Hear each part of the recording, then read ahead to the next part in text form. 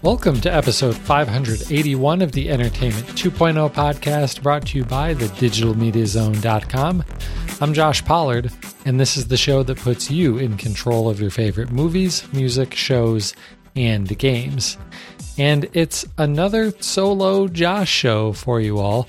Richard is traveling this week. Like, he bought a house and then he travels. That seems like far too chaotic of a schedule for me, but that's what he's doing. So he's got the week off. Next week, I don't know what next week's going to look like yet, because I am very excited that Jen and I are going to see a concert next Tuesday night. So maybe we'll record on Monday. Maybe we'll record on Wednesday. I don't know yet. So follow Twitter to find out for sure when that's going to happen next week. We normally like to start the show off with some listener feedback, but we don't have any this week. If you'd like to send us some for a future episode, you can email us at entertainment20@thedigitalmediazone.com. So without any listener feedback, we get to jump straight into the news. First up, Plex is back in the news for us. And this is a good story. I'm happy about it. I think it's a good feature. But I think one of the things that surprised me the most about it is just how many words Plex was able to write about this small feature on their own blog post. It was an excessively long blog post to announce that they're combining their TV guide. So what does that even mean? So Plex, of course, is the digital media streaming library service application that you can run on your own. You can run this on a NAS, you can run this on a computer that's running on your home network. And then the traditional model for it has always been that you've ripped a bunch of your movies and TV shows and things like that, thrown them on a big hard drive, and then you have a nice, very easy to use catalog of all of that stuff available for you to stream on basically anything, whether that's streaming sticks and game consoles and phones and tablets in your house or outside of your house. It all works on Plex, and it works really well. We love it for that. Then, of course, a few years ago, they added the ability to connect an HD home run tuner so that you could actually watch and record live TV over the air, which was a really nice, welcome addition to have a DVR built into such a great media server application that we already knew and loved. And it had its struggles at first, but it's definitely gotten better over the years. And then a couple years ago, they added what has been free streaming live TV channels. And that's the thing. They call them live TV channels, but it's just streaming TV. Most of them are not actually live. Some of them might be, like Newsy is probably actually live, but most of these are just pre-recorded shows that they're just showing, lots and lots of effectively reruns on. There's nothing wrong with that. I mean, that's mostly what cable is at this point, outside of the occasional live news and sports. So up until now, if you had an antenna hooked up, you would have a separate guide for that version of live TV from the guide of all of those free streaming channels, which it's a couple hundred streaming channels. And if you've got an antenna hooked up to your Plex box, well, for some people, they get 4 over-the-air channels. Some people are living in areas that get tons of channels, and you might have 60 over-the-air channels. But up until now, they've always been separate guides. Now they've combined them into one guide, and it's still super customizable. You would really want that because it's got a lot more channels in it. So you can favorite all of your channels that you actually care about. You can rearrange them so that all of the channels that you actually care about are at the top. All of that's good. And this is all still displayed in a traditional grid guide like we're used to seeing on TiVos and cable boxes and things like that. So it's a nice feature to have. Absolutely. It makes sense for them to combine it. I think they very much pitch this as, look how great it is to have all of your guides in one place, when it might actually be more of a ploy to get them to get users to use the free streaming channels more. Maybe I don't want to speculate on how much people are using the free streaming channels, but this does seem like a way to get those free streaming channels in front of more people, because now it's just going to be mixed in with your other over-the-air channels. If you want to check this out, it's out now on what they like to call their big screen apps. So basically, any way that you can watch Plex on a television, so streaming sticks, Apple TV, gaming consoles, all of those types of things. It's basically out on all of those now and rolling out to mobile devices and the web browser and things like that soon. We don't have a date. It's just soon. It'll probably be within the next couple of weeks or so, would be my guess. That's their typical rollout schedule for things like that. So our other video news story this week is from Sony. They are releasing a firmware update to their 2021, so last year's Sony Bravia XR TVs. And the Bravia XR TVs are typically their higher end TVs, like their OLEDs. And the main feature that we care about here that's in this firmware update is they are adding variable refresh rate, so VRR, to these TVs that already support up to 120 hertz. So this is really nice to have for all of these. Well, I was going to say all of these next-gen gaming consoles, but there's only one next-gen gaming console that supports VRR right now, and that's the Xbox. The Series X and Series S both support this. PlayStation 5 still doesn't support VRR, but maybe this is a sign that it's actually coming soon. Maybe Sony didn't really want to release it on the PlayStation 5 until their own TVs supported the feature. That seems like maybe a bad idea. Like, don't hold this back. Or maybe it just doesn't matter, because if you want a PlayStation 5 or an Xbox Series X, they're both next to impossible to buy. So what does it really matter when they release these features?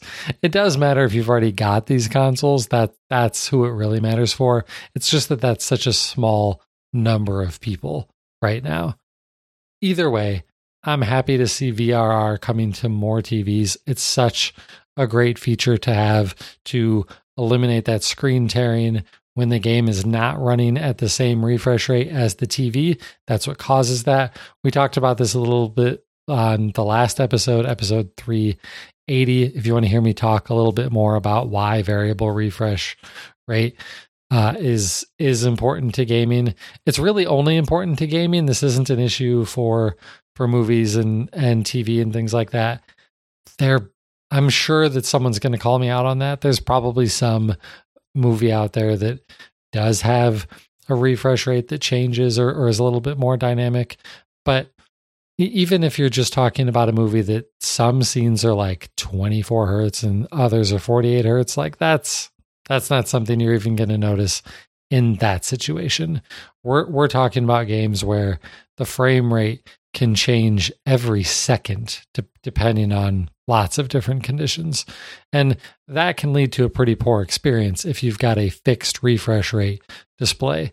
So this is really nice to see becoming a far more popular feature on televisions, especially now that gaming consoles are starting to support it. It's something that the PC gamers have had for years and years and years, like probably at least 10 years now, I'm thinking it's been around. It's primarily been available through NVIDIA. Their technology is called G-Sync.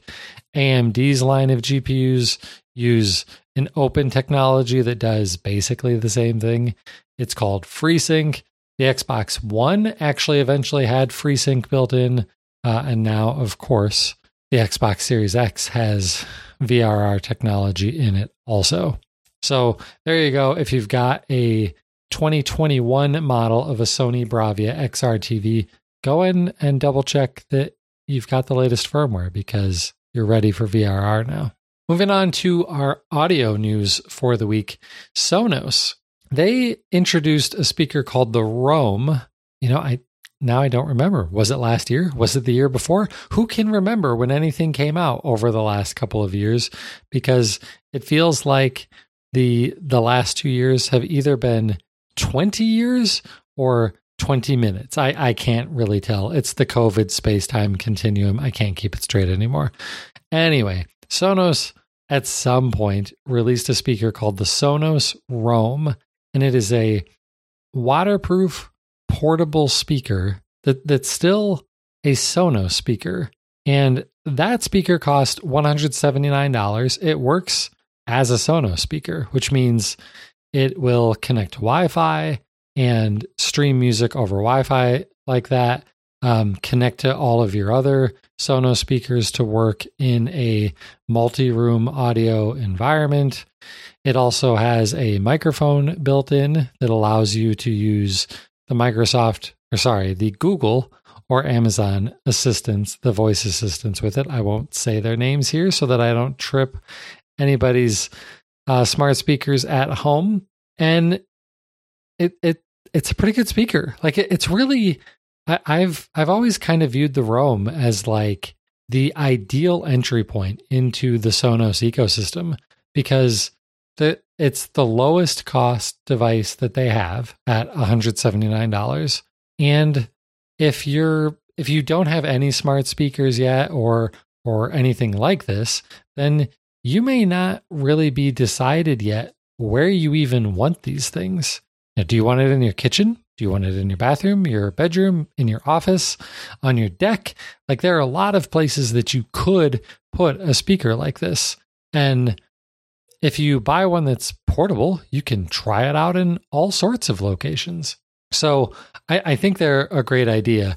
Now, if you like the idea of a portable speaker like that you can listen to really high quality streaming music through it, but you really, really don't want a microphone on it, well, you're about to have your opportunity to have that perfect device for you because they are releasing a new speaker that they're calling the Sonos Roam SL.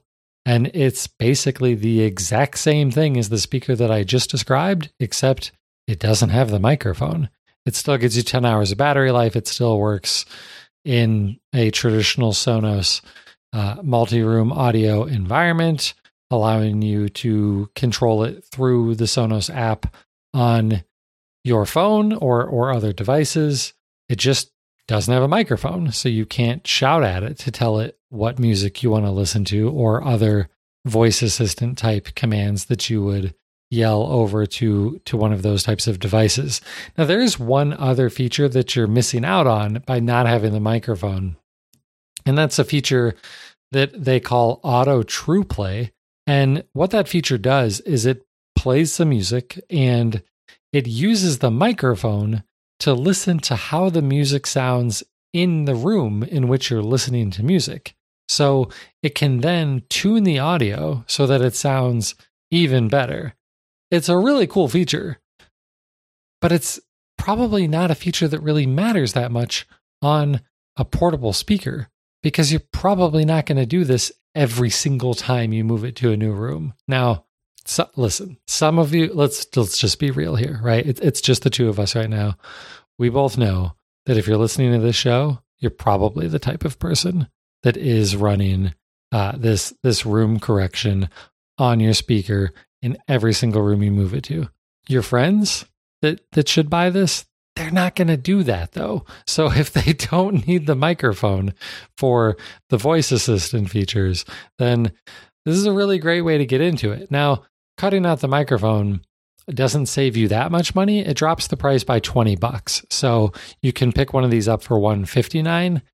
In my opinion, even if you're not so sure about the smart assistant technology, for $20, like you might as well just buy the one with the microphone in it in case you change your mind eventually. You can always turn the microphone off. So that's kind of my feeling on this. But I think this is a great option. Offering great products at even lower prices has pretty much always been a successful model for pretty much every device out there. So I think Sonos is going to do well here, but it would still be my recommendation. And I'm just going to guess, Richards, too, that you just go out and buy the regular Roam if you're thinking about this at all. If you do want the Roam SL, you can pre-order it now, and they will start shipping on March 15th. So you don't even actually need to wait all that long. All right, off to our gaming news segment for the night. First up is the Valve Steam Deck. The reviews are out. Not for me. I don't have one, but there are reviews out. We're going to link to the one from The Verge in the show notes here. So if you want to read all of the details, then feel free to check that out. The highlights here, basically, it sounds like the Steam Deck, which, as a reminder, is a portable gaming PC that really looks like a Nintendo Switch. Now, it's a much bigger Switch. An entire Nintendo Switch would fit in between the joysticks on the Steam Deck. So that gives you an idea of just how much wider the Steam Deck is than a Nintendo Switch. They're pretty large. There's a lot of good things here. It does play a lot of games. It doesn't play absolutely everything, but it plays a lot of games. And for a lot of those games, it plays them really well, even at 60 frames per second or more. The important thing to remember there is that it plays them really well in that handheld mode when you're driving a very small, low resolution screen, right? Like, this is not a 4K screen built into this thing.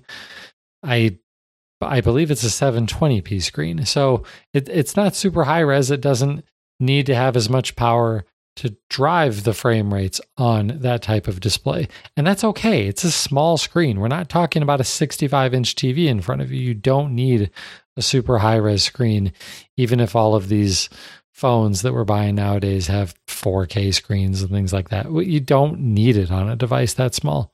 So that does enable a lot of games to run really well on this thing. Also, all of the different controls that they have on it, whether that be the D-pad, it's got analog sticks, it's got like square-shaped touch panels that kind of it's probably easiest to think of them like a trackpad on a laptop, but those allow you to really have all sorts of different control options. And that means that you can play PC games across pretty much any genre of games on a handheld PC. Like, it sounds like, by and large, the mission that they set out to achieve here, which is allow you to play all of your, not all of your games, but the vast majority of your PC games that you would want to play anywhere on a comfortable device, because playing PC games on a laptop is not necessarily the most enjoyable way of doing it, and not the most convenient for things like on an airplane, on the bus, things like that. It kind of sounds like they succeeded there. It does actually work. It's not perfect. It's far from perfect. And that's where we get into some of the cons. This thing is super, what the reviewers are saying is it feels like an early access release. It is super buggy. Not everything works. There's tons and tons of tweaking that needs to be done for some games to run well. And for you avid PC gamers, you're used to tweaking things. Maybe that's one of the things that you really love about PC gaming, is that you can change so many different audio and video settings and things like that to get it just how you want it. Well, hopefully you do like that, because it sounds like to get games running really well on the Steam Deck, you're going to be tweaking a lot of things. And it's one of those things that's good and bad, right? Like, when I pick up a game, I don't necessarily want to tweak a bunch of things. I just want to play it. But if you're into that, not only can you just turn down the resolution and texture details and things like that to get better frame rates, but you can also change things like, I'm playing a game that came out in the 90s, and this thing could probably render at 300 frames per second. And it'll do it, and it'll burn through the CPU and the GPU, which will burn through your battery. But what they've done is they've added software to this that allows you to scale that stuff back. Like, just run it at 30 or 60 frames per second and let the CPU and GPU take a break while it's playing these old games. And what that gives you is longer battery life. And that's what you're going to want, because if you're playing more modern games, you're probably only going to get about 2 hours of battery life out of this thing. And that's not great. That's not really going to get you through many flights. It'll probably get you through your daily commute if you're taking the train to work every day or something like that. But you're not going to be sitting down for marathon sessions. Maybe you and a friend are planning a long cross-country road trip, and you're thinking, great, I will bring the Steam Deck, and I'm going to play video games on the Steam Deck the whole time they're driving. Well, you better bring a power adapter, because 2 hours of battery life is it's really not great. It's not super surprising, but I think most people would have hoped that maybe we could have gotten a little bit more battery life out of it. We'll see if maybe future tweaks to the system can eke a little bit more power out of it. But in the end, it sounds like a pretty good device, as long as you're willing to deal with a piece of early access hardware and software. So go and check out some of the other reviews if you're still interested. If you are interested, you know what? You're going to have time for them to fix some of these issues, because it's going to be months before they've made enough to ship you one. If you want to go out and buy one today, you're going to be waiting months to receive it. Next up is another big launch that happened this week, and that is Amazon Luna, which you might be thinking, what are you talking about, Josh? Launch? Like, this has been available for months. I think it's been available for more than a year at this point. That's true, but it's basically been another early access sort of thing. It is now generally available to basically all customers who would want to use it in the mainland United States. Apparently, they don't have this rolled out on data centers all around the world, or even in, some of the more remote areas of the United States. Like, they probably don't have data centers in Alaska and Hawaii, is my guess. And since Luna is a game streaming service, you're going to need a solid internet connection between you and those game streaming servers. So Amazon Luna is very similar to Google Stadia, to NVIDIA GeForce Now, and of course Microsoft's own Xbox Cloud game streaming service that's available as part of Xbox Game Pass Ultimate. So there are some differences, though. It has kind of a confusing, but definitely more options for their pricing. You can actually use this for free if you're an Amazon Prime subscriber, which, if you're in the US, pretty decent chance you already are. And that's really going to work more as like a free trial, like an extended free trial, because there is a 7-day free trial of the regular Luna Pro service. But if you're an Amazon Prime subscriber, you're going to get access to a rotating library of roughly 4 games. And man, if you remember the days of me trying to share with you the schedules for the games with gold from Xbox, the schedule here is even more confusing. Definitely not going to try and do that, because some of the games are there for longer than others. Right now, if you want to check this out, the best game that's available for free for the Amazon Prime subscribers is Devil May Cry 5. The other ones you've probably not even heard of, and are definitely more in the casual game segment. To really get the most out of Luna, you're going to need to pay for one of their other subscription services. And the primary one is just called Luna Plus, because of course it has a plus after it. And this is the service that gives you access to streaming over 100, main tier games, games that you would play on an Xbox or a PC or a PlayStation or something like that. All of the games you've heard of, they're available on Luna Plus. And the regular price for that is going to be $9.99 a month if you sign up after April 1st. To which you're thinking, what do you mean after April 1st? You said it's available now. It is available now. And if you sign up now, do I sound like a telemarketer at this point? Or do I sound like Billy Mays? If you sign up now, you get access to it at a discounted rate. It'll be $5.99 a month, saving you $4 a month. And it's not just an introductory rate that goes away after a month or even 6 months or a year. They're saying that this introductory rate will last as long as you maintain your subscription. So you could lock in this price forever. It won't actually be forever, but they want you to think that it'll be forever. They've also got another plan that's called the Family Channel. This is a even lower cost option. The regular price on this would also be $5.99 a month. This is family focused games and a lot more casual things. You know, it's got your kart racers and some puzzle games, and Overcooked is in there. That's probably the one that I've actually played and enjoyed the most out of that collection. But, you know, it's more games that you would play with your kids, or maybe games that you would feel more comfortable having your kids play. Again, that's regularly going to be $5.99 a month, but if you sign up now, Family Channel is $2.99 a month. There's also a Retro Channel, which has a decent list of retro arcade and console games. That does not have one of these introductory offers. It's just $4.99 a month. That one seems a little pricey to me.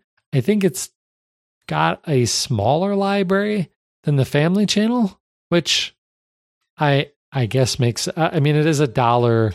Yeah, it is $1 less than the Family Channel, but it's not that many. I don't know. It just seems like it should be less. And maybe that's just me discounting the fact that it's retro games. And there's so many other ways to play retro games, but none of them are going to be as convenient as Amazon Luna, I would think. That's not all. There are 2 more options here. There's a Jackbox game subscription, which gives you access to all of the Jackbox games, all of them, but only them, none of these other things. And that will also set you back $4.99 a month. And there's no introductory rate on that either. It's just $4.99 a month to play all of the Jackbox games.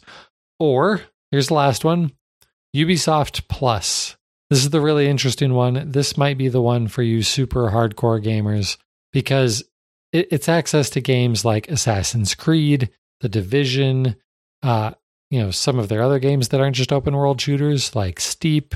There's a lot of games in this collection, and this one is going to set you back some more money, though. This is $18 a month, but Ubisoft Plus, they're not just giving you like the base versions of these games. It's the base version plus all of the DLC. So it's, if there's an ultimate edition of the game, that's the version that's available inside of Ubisoft Plus. So that's all of the different pricing tiers for Amazon Luna that you can get right now.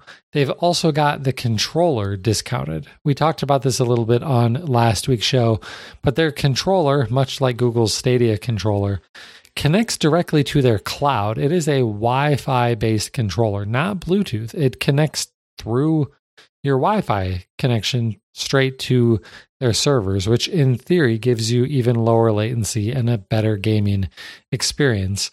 That controller is currently discounted to $49 from the regular $69 price.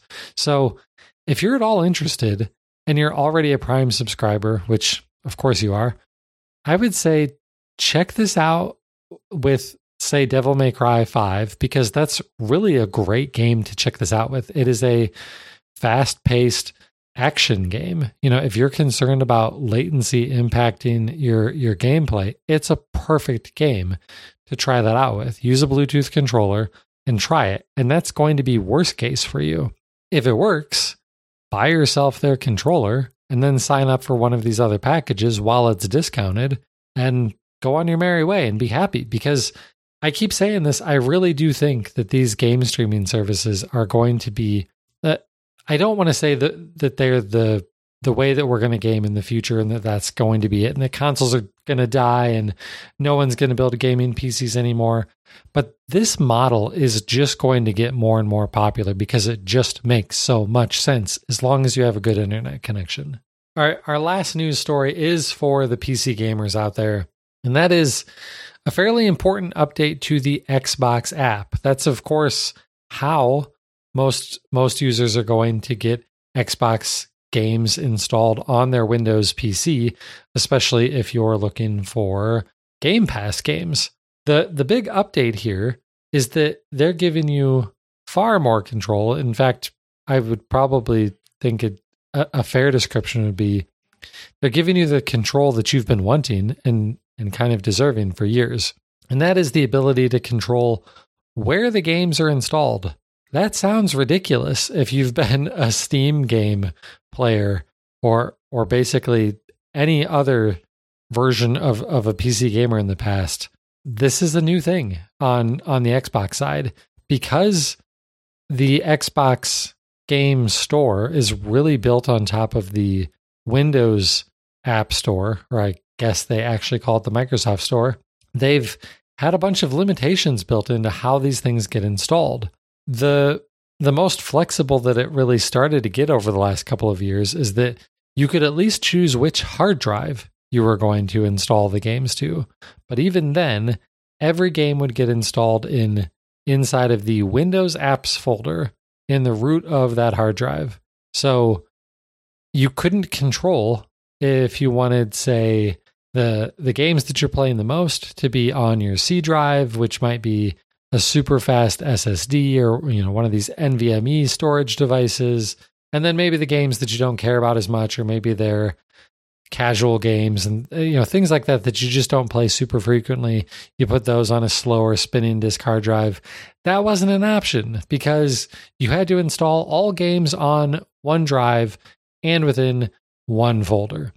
That's changing now. When you go to install a game, it's going to ask you, where do you want this? And that means which drive and which folder, and it can be completely different from the other games that you have installed. If you've already installed games, you can use this new version of the app to move them. So it's not like you have to remove them and completely reinstall them or anything like that. You can just use this app to move them now. It's also going to, this flexibility is also going to make game modding easier. The mods pretty much always require you to go in and replace files and stuff like that, which for the Windows apps folder, that wasn't an easy thing to do. It was a hidden folder. It was protected. It was a giant pain. That doesn't have to be the case anymore. So this is going to be a very welcome change for any PC gamers who have been using the Xbox app to install games from the Xbox Store. Well, that's it for our news this week. So we'll jump into what's going on in our entertainment centers. I, of course, have to say news with the absolutely devastating situation going on in Ukraine. Definitely been watching more news than I typically would. Absolutely heartbreaking what's going on over there. And I'm not really sure what I can say that isn't already being said in lots of other, news sites and things like that. But definitely hearts go out to everybody in Ukraine and what they're having to deal with. It's not lost on me that I can sit here on a Tuesday night and record a silly podcast about entertainment news while people in Ukraine are being pointlessly attacked by a madman. It's just insane. So, of course, watching lots of news there. When I need a break from that, still some gaming going on, of course. NHL, of course. But also, I think I mentioned last week, I was talking about how I don't really have like a game that I can just pick up and play in short burst when and a game that I can do that even if I haven't played it for a month or something, where I don't have to try and remember all of the super complicated controls or remember where I am in the story or anything like that. And I found a game that works for that. And it's not a new game for me. It's not a new game at all, but it is a game that's on Game Pass, and it's Dirt Rally 2.0, the second version of the pretty hardcore rally racing games from the makers of the Dirt franchise. Dirt Rally is a very different experience than, say, Dirt 5 or something like that. It is a hardcore rally racing game that is a lot more challenging than Dirt, and a lot less arcadey, and there's not all of the extra different fun things and stuff that the Dirt games have. It is pretty much just focused on traditional rally racing and rally cross. And it's something I can just fire up, run through a few stages, enjoy it, be done. Like, I know the controls. It's gas, brake, e-brake. Maybe you're shifting. There's not a whole lot there to figure out. It's real easy to pick up and play. And I love, love, love rally racing. So that's been great. And then I also started and finished a book within the last week, an audiobook, of course. And I couldn't remember if I've talked about this book before, because I know I had started it, but I'm pretty sure I didn't finish it because I only remembered the first third or so of the book. It's a book called The Three Body Problem. It's a hard sci-fi book from a Chinese author. It's got a really interesting story. I don't want to say too much about it. I'm not sure what would be on the back cover. That would be kind of spoilery. But if you're into what they call hard sci-fi, which means like it's actually got a lot of science that they work through in the book, similar to like The Martian. You know, in The Martian, you're inside the main character's head as he's trying to figure out how to live on Mars all by himself. Not at all the same sort of situation here. These are people who are on Earth. But kind of a somewhat realistic potential idea for a very intriguing story. It's a 3-book series, I believe. I've only read the first book. I know there are at least 3 books. And they're also turning it into a Netflix series. They don't have a date on it yet. I'm thinking maybe next year. So plenty of time for you to get out there and read it. If you like hard sci-fi, it's definitely worth checking out The Three Body Problem. All right, well, that's it for what's going on in my entertainment center. Hopefully, we're going to be back next week. Hopefully, we're going to find some time, and hopefully, we'll have Richard back, and everything will align, and it'll be the two of us with lots of big news to talk about, and we'll be able to do it live. Just like tonight, I was able to do the show live, and we've got a few people in the chat, always making it more interesting. We typically do this Tuesday nights around 8:30 p.m. Eastern. You can subscribe to us on Twitch to get notified by Twitch as soon as we go live, or you can follow us on Twitter. Richard is at Richard Gunther. I'm at Josh Pollard, and the website is at DigiMediaZone. And we always tweet about when the show will be going live.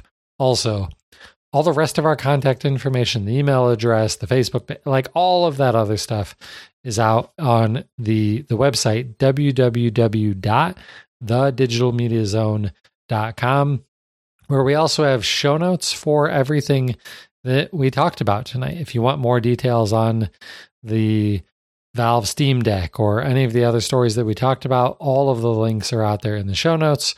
You're also going to have a link to our YouTube page. When we record the show live, we also publish it to YouTube afterwards so that you can see the video feed of it. It's just a little bit more fun, we think. So thank you so much for listening today. Thank you to everybody who's in the live chat. We absolutely love having you here. Tony's in the chat right now, and he's saying the tweet is the only reason he even remembers when the show is going to happen live. And maybe that has more to do with the fact that I'm not the greatest at keeping the schedule the same.